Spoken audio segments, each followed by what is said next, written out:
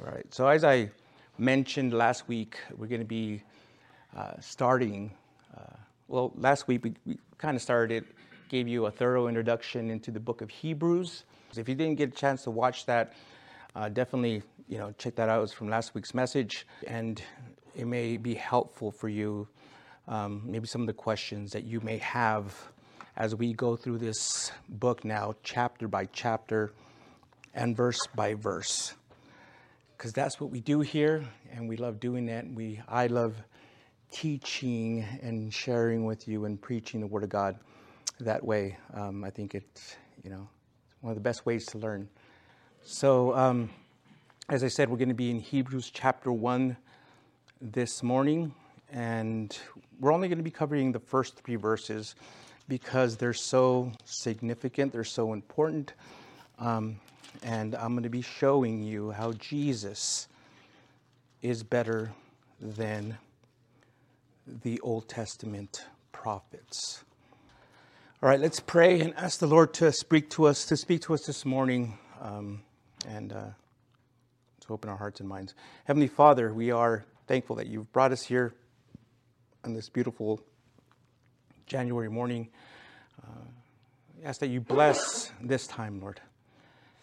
We pray that all our problems, issues going on outside these walls may fade away. And right now, may we dedicate this time to you, Lord. As we continue in this time of just drawing near to you and worship now, Lord. As we worship you now, as we hear the word, read the word, and just chew on it as well, Lord. I pray you will change lives here, Lord, that you will transform hearts, and you will do the same for those that are watching and listening to this message, Lord. Wherever that may be, whenever that may be. Lord, we know that you're a big and awesome God, and nothing is beyond your knowledge, nothing is beyond your grasp, Lord, and that you've ordained all things according to your good plan and purpose. We pray again that you bless this time. We're about to read your word, and may you speak to us powerfully. Pray this in the name of your Son, Jesus Christ. Amen. All right. Hebrews chapter 1. And again, the title of my message is Jesus is better than the Old Testament prophets. Hebrews chapter 1, verse 1. And there the Word of God says, long ago God spoke to the fathers by the prophets at different times and in different ways. In these last days he has spoken to us by his Son. God has appointed him heir of all things and made the universe through him. The Son is the radiance of God's glory and exact expression of his nature, sustaining all things by his powerful word. After making purification for sins, he sat down at the right hand of the Majesty on high. So here again, the writer of Hebrews. This is a letter, so this isn't like a typical letter. It doesn't begin with a typical introduction like you would see in Paul's letters. Here, the introduction is simply, it's about Jesus. Now, on the premise that a superior messenger brings a weightier message, in these 3 verses, the writer indirectly shows Jesus' preeminence over the Old Testament prophets. This comparison points to the superiority of his revelation to theirs. Long ago, God disclosed truth to the Jewish fathers. And let me give you some examples of how that was so. He spoke to Moses by a burning bush. He spoke to Elijah by a still, small voice. He spoke to Isaiah by a heavenly vision. He spoke to Hosea by his family crisis. He spoke to Amos by a basket of fruit. Well, if you've read those stories, you're familiar with those stories, you know that when he did that, he did it at different times and conveyed it in a variety of different ways. Now, more recently, God has again spoken. However, this time, it wasn't delivered through mere human seers, but by divine spokesman, his Son. Now, Paul makes it clear in Romans chapter 1 that not only creation all around, but also conscience, the conscience within every man, every woman, verifies the existence of God. Throughout Scripture, angels have attested to the reality of God. Prophets have spoken clearly and unmistakably of God's truthfulness, of God's existence, of God's word.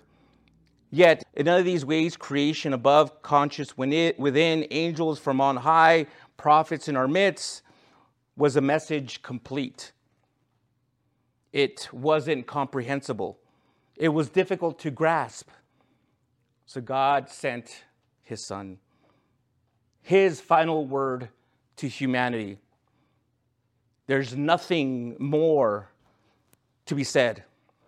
There's nothing left unsaid. It's all said in Christ. Well, then you might be wondering or asking, why didn't God just send his Son in the first place? Why did he bother with the lengthy process of sending the prophets, of speaking, and also of speaking through creation? Why didn't he just send Jesus immediately? I'll suggest that our pride is the answer. Now, Father, you didn't have to send your Son, we would have said. We could have figured you out by looking at the stars. Or if you would have just blessed a prophet, we would have gotten your message from him. Or surely an angel would have been sufficient. It's almost as though the Father has to constantly let us play out all our options in our heads before we realize our own stupidity, before we say, you know what, we're sinners. We're not capable of figuring things out. Father, we need Jesus. You see, had we gone through this entire process in human history, I believe we would be arguing perpetually. Oh, Father, you didn't have to become a man and dwell among us, and certainly you didn't have to die for us. You could have just given us 10 rules, and we would have lived by them. That's the tendency of humanity, to feel like we can do it.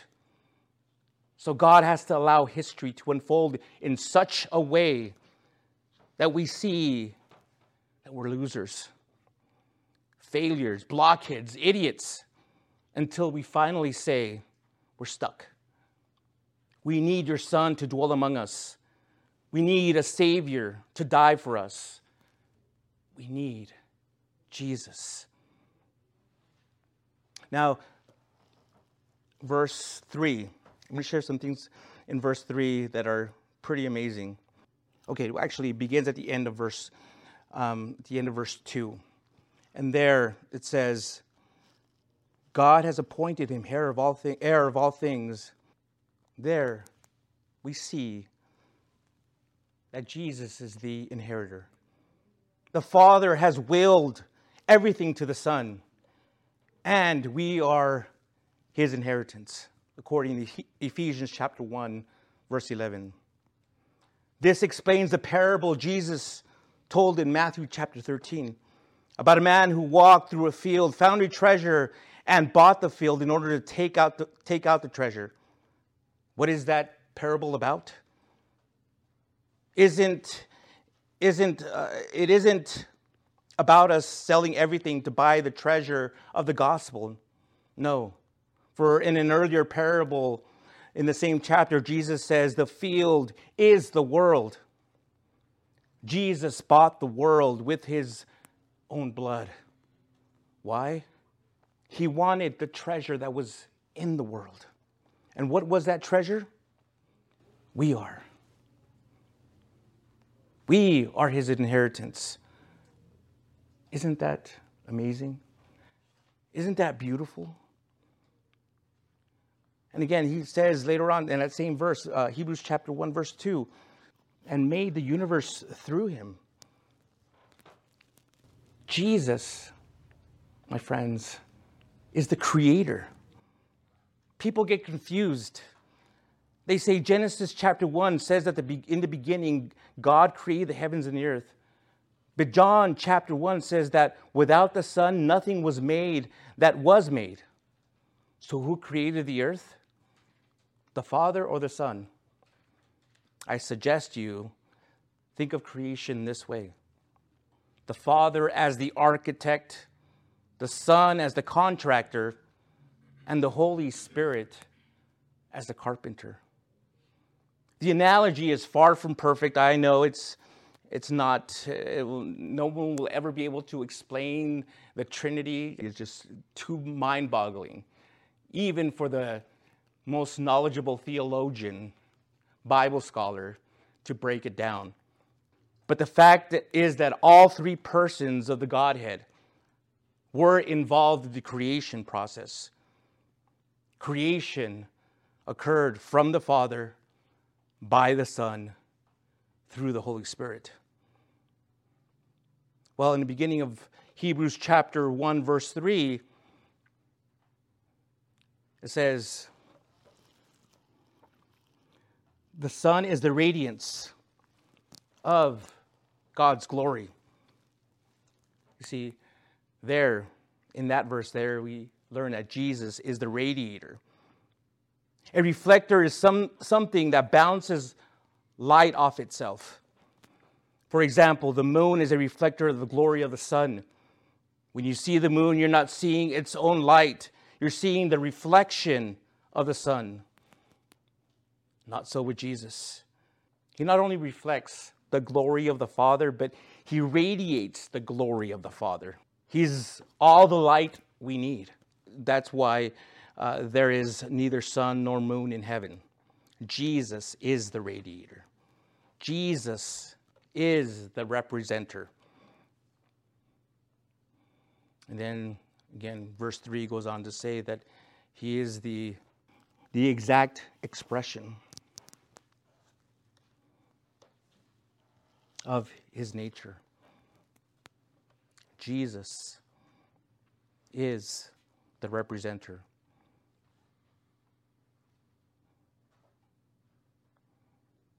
The literal translation of the term express image refers to the method used to imprint coins in biblical times, where a piece of metal would be pounded against a stamp of the head of Caesar, making an express image.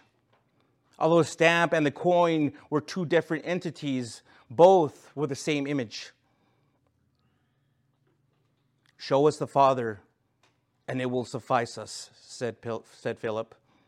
Don't you understand that he who has seen me has seen the Father, answered Jesus. In other words, Jesus was saying, I am the exact expression of God the Father.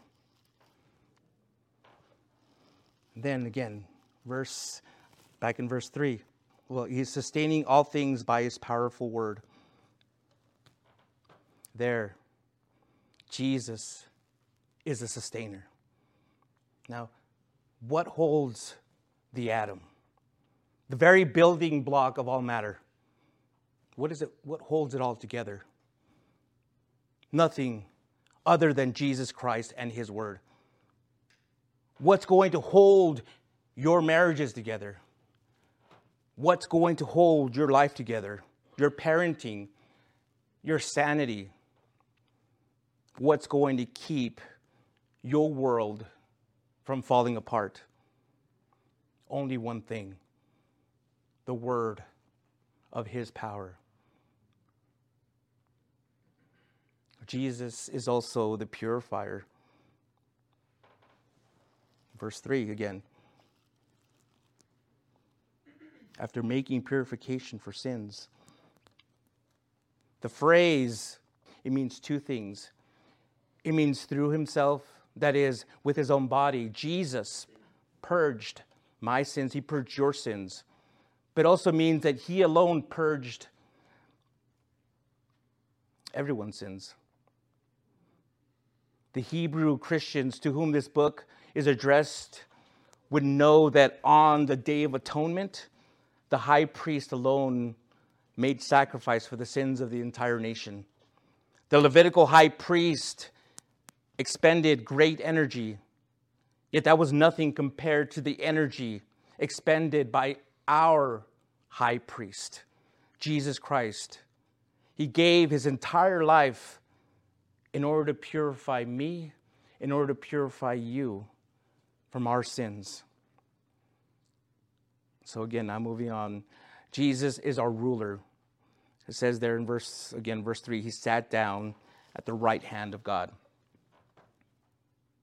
What does he do on the right hand of the majesty on high? Romans chapter 8, verse 34 says he prays for you and me. Thus, his rule over us is based on his intercession on behalf of us. He's up there right now in full bodily form, in his full resurrection form, interceding for you and for me. He's speaking good things about you to God the Father. Even when you mess up, Jesus, I believe this. He's telling me, that's my son, that's my daughter. They've been covered by my blood. So he's interceding again for you and for me. Meditate on any of the 7 traits of the incomparable Christ, and your view of him will be changed. In C.S. Lewis's book, The Chronicles of Narnia, when Lucy finally sees Aslan the lion, a picture of the Lord, the Lion of Judah, Jesus Christ, she cries, "Aslan, Aslan, you've grown so much bigger." No, Lucy, you've grown so much bigger. And the bigger you grow, the bigger I'll seem to you, replied Aslan. The older we get, the smaller our heroes. Doesn't matter if they're sports figures, Santa Claus, or Disney characters.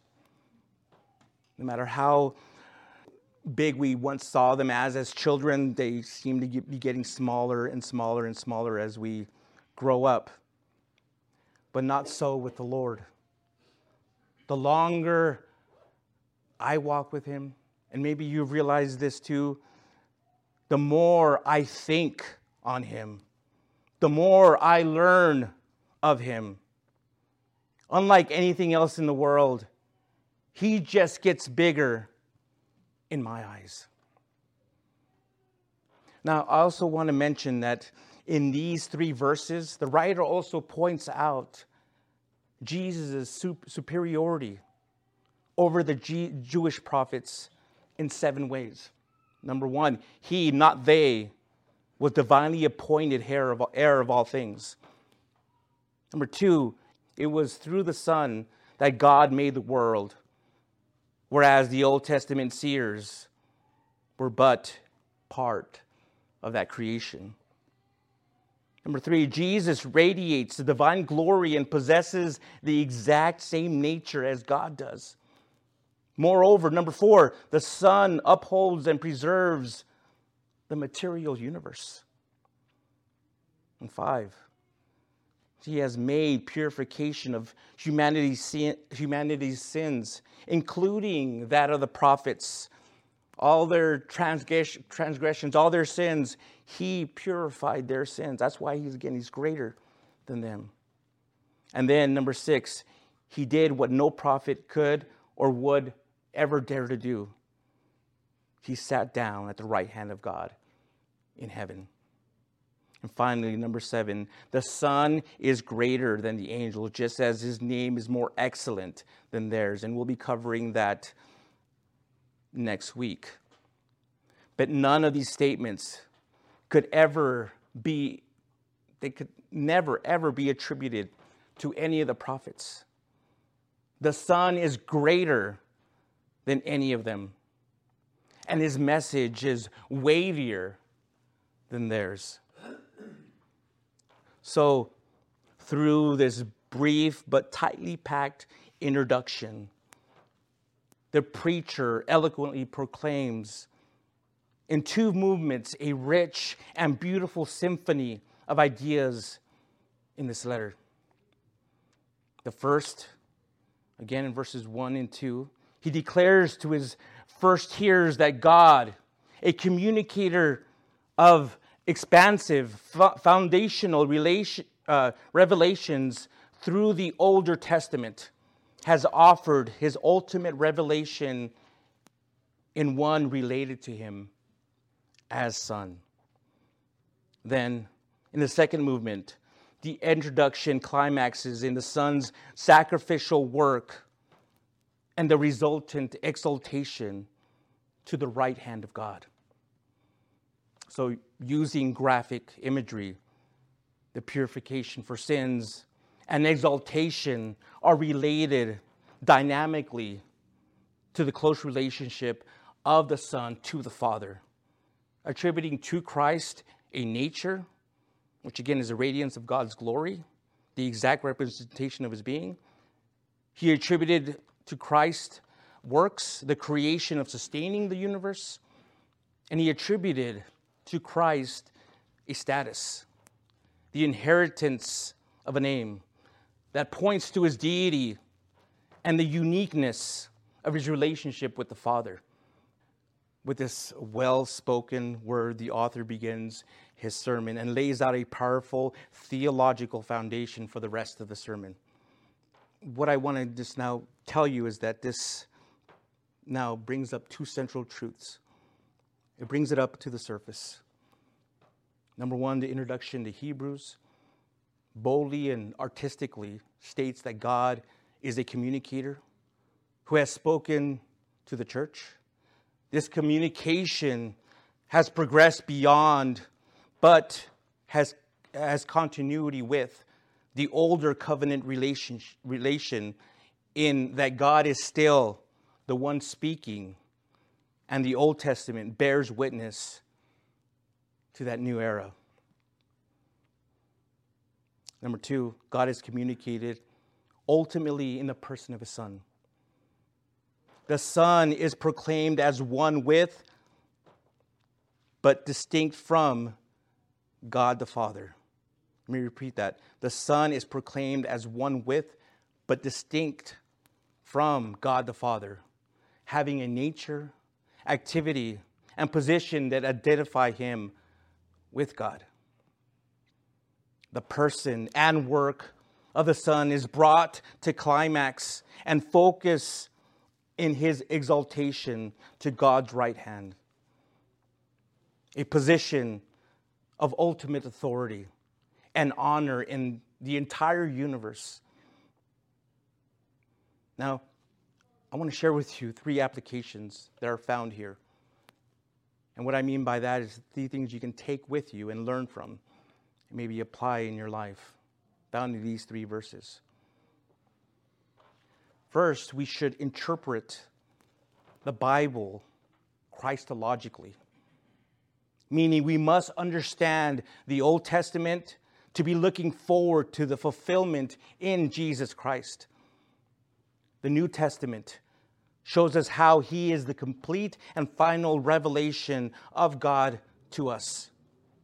He is God's final and sufficient sacrifice for our sins. As Galatians chapter 3, verse 24 says, the Old Testament law is our tutor to bring us to Christ. Many Old Testament prophecies point ahead to him. All of this implies that if you don't read and study the Old Testament, you're going to miss much of what God wants to say to each and every one of you, or tell you personally. And second, we shouldn't look for to expect any new revelation from God after the completion of the New Testament. Anyone who claims to have further revelation is a false prophet. This includes anyone from, I will say it, Muhammad and the Quran, to Joseph Smith and the Book of Mormon, to Mary Baker Eddy and her teachings. God has spoken definitively and finally in the Old and New Testaments, which point to Jesus Christ and his Son. And so what I mean by that is if someone comes to you and says, hey, I've got this new revelation from God, and it's not, again, if it's not in Scripture, if it's not already stated in God's Word, this is our complete, this is God's Word. So this is his complete Word to us. This is everything that we need to know while we're alive, while we're here. I'm sure he's going to speak to us when we get to our new home, our kingdom of heaven. But for us now, this is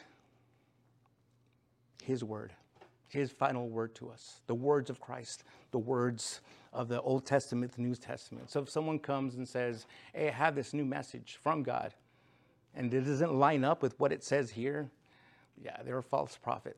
Stay away from them. Stay far away from them.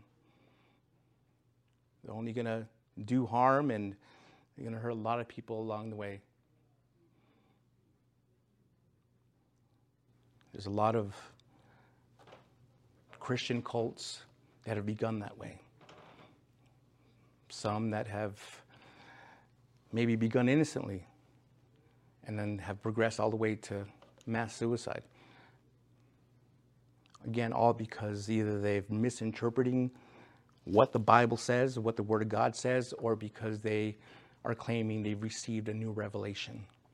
Think of all the people that all these religions, again, all these false religions have led astray.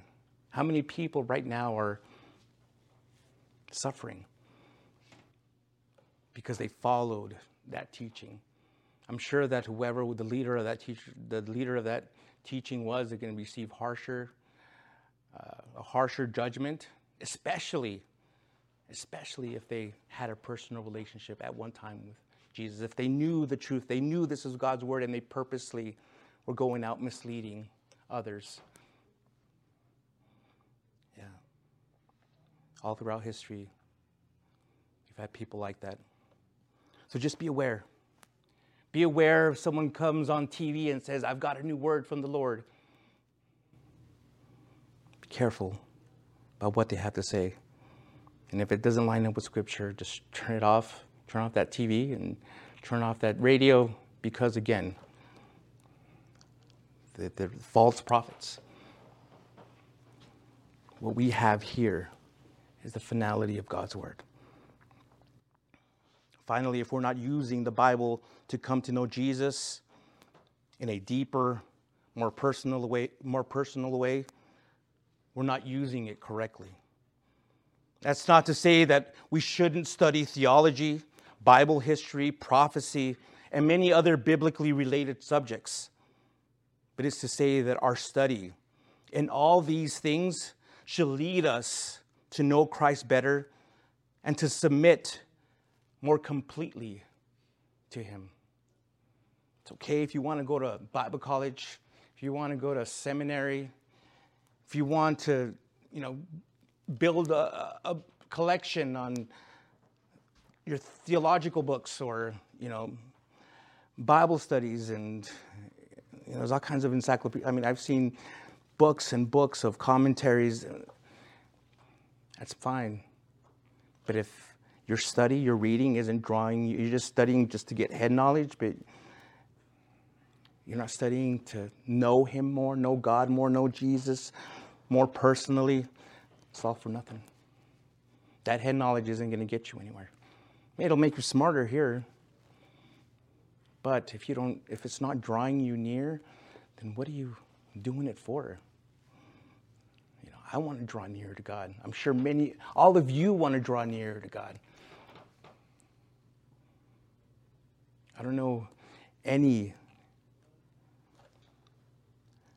Christian who truly loves the Lord, who doesn't want to draw near to him, want to fall more in love with him. Because the more you do, the more it just humbles you. You just want to drop down on your knees and worship him, glorify him. Because you realize that how big he is and how small you are in comparison to him. And yet, he loves you. He thinks about you. He sent his son to die for you. You're precious to him now.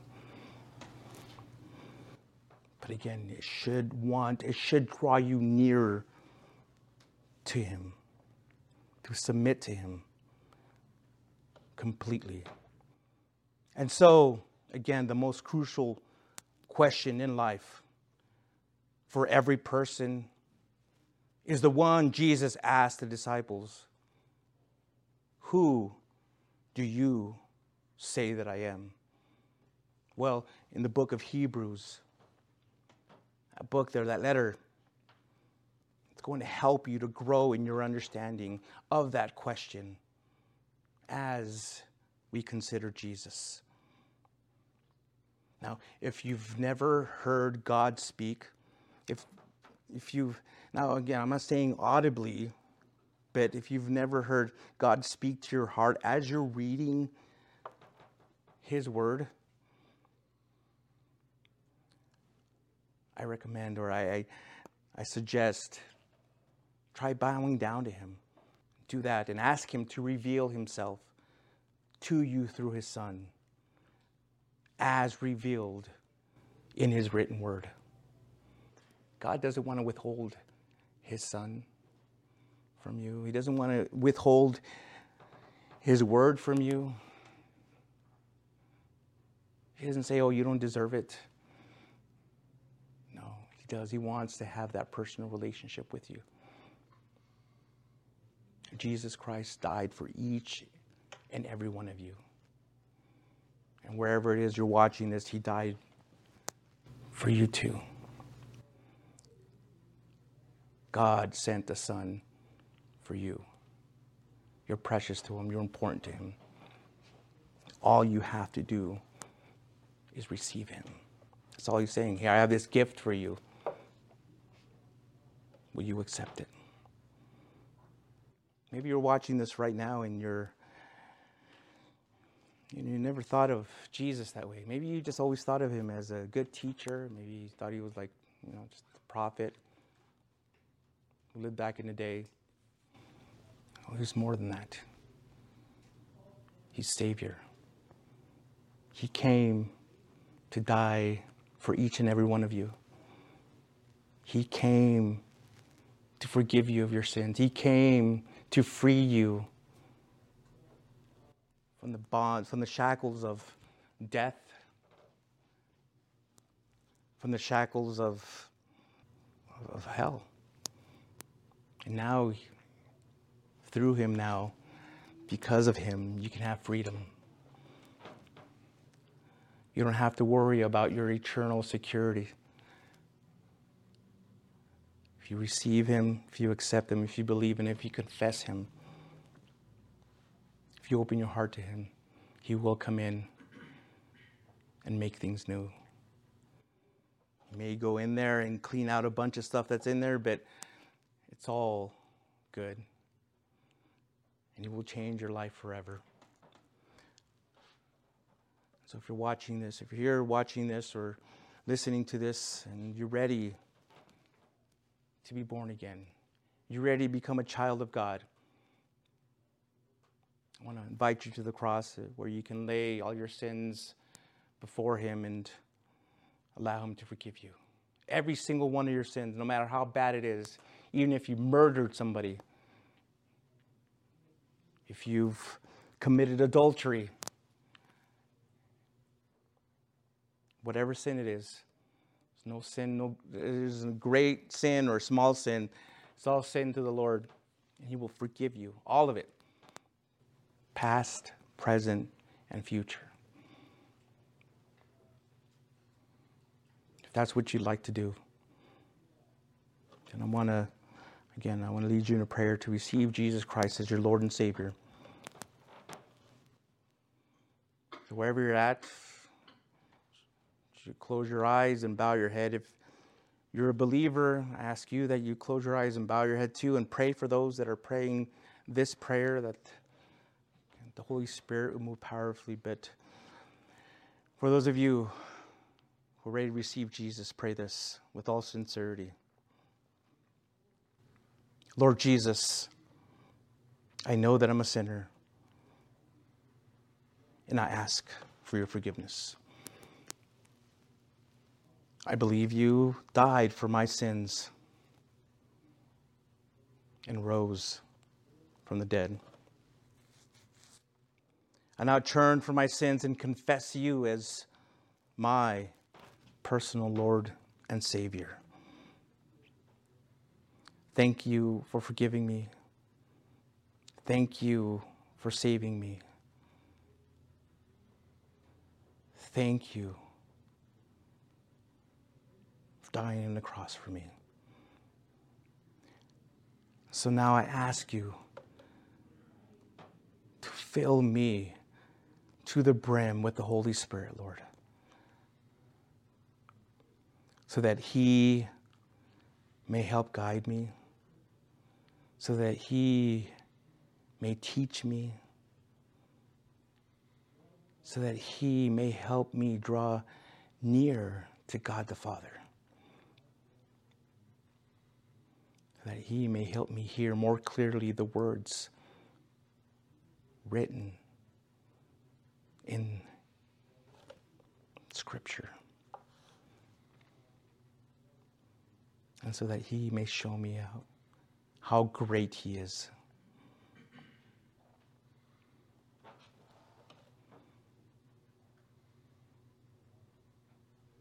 Thank you, Jesus, for giving me new life. In your name, amen.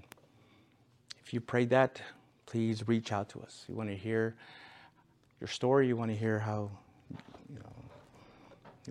you came to watch this video, and we would like to invite you here if you're locally, if you're around. We're in the corner of Hondo Pass and Gateway South. Doors are open to you, to anybody, regardless of what your past life was or what you may have done, what you look like, where you've been, kind of lifestyle you've had. Our doors are open to you. Want to minister to you, continue to share God's word with you. If you're out of state or in different country, give us a call or get a hold of us. We'll lead you, help you find a good Bible teaching church in your area.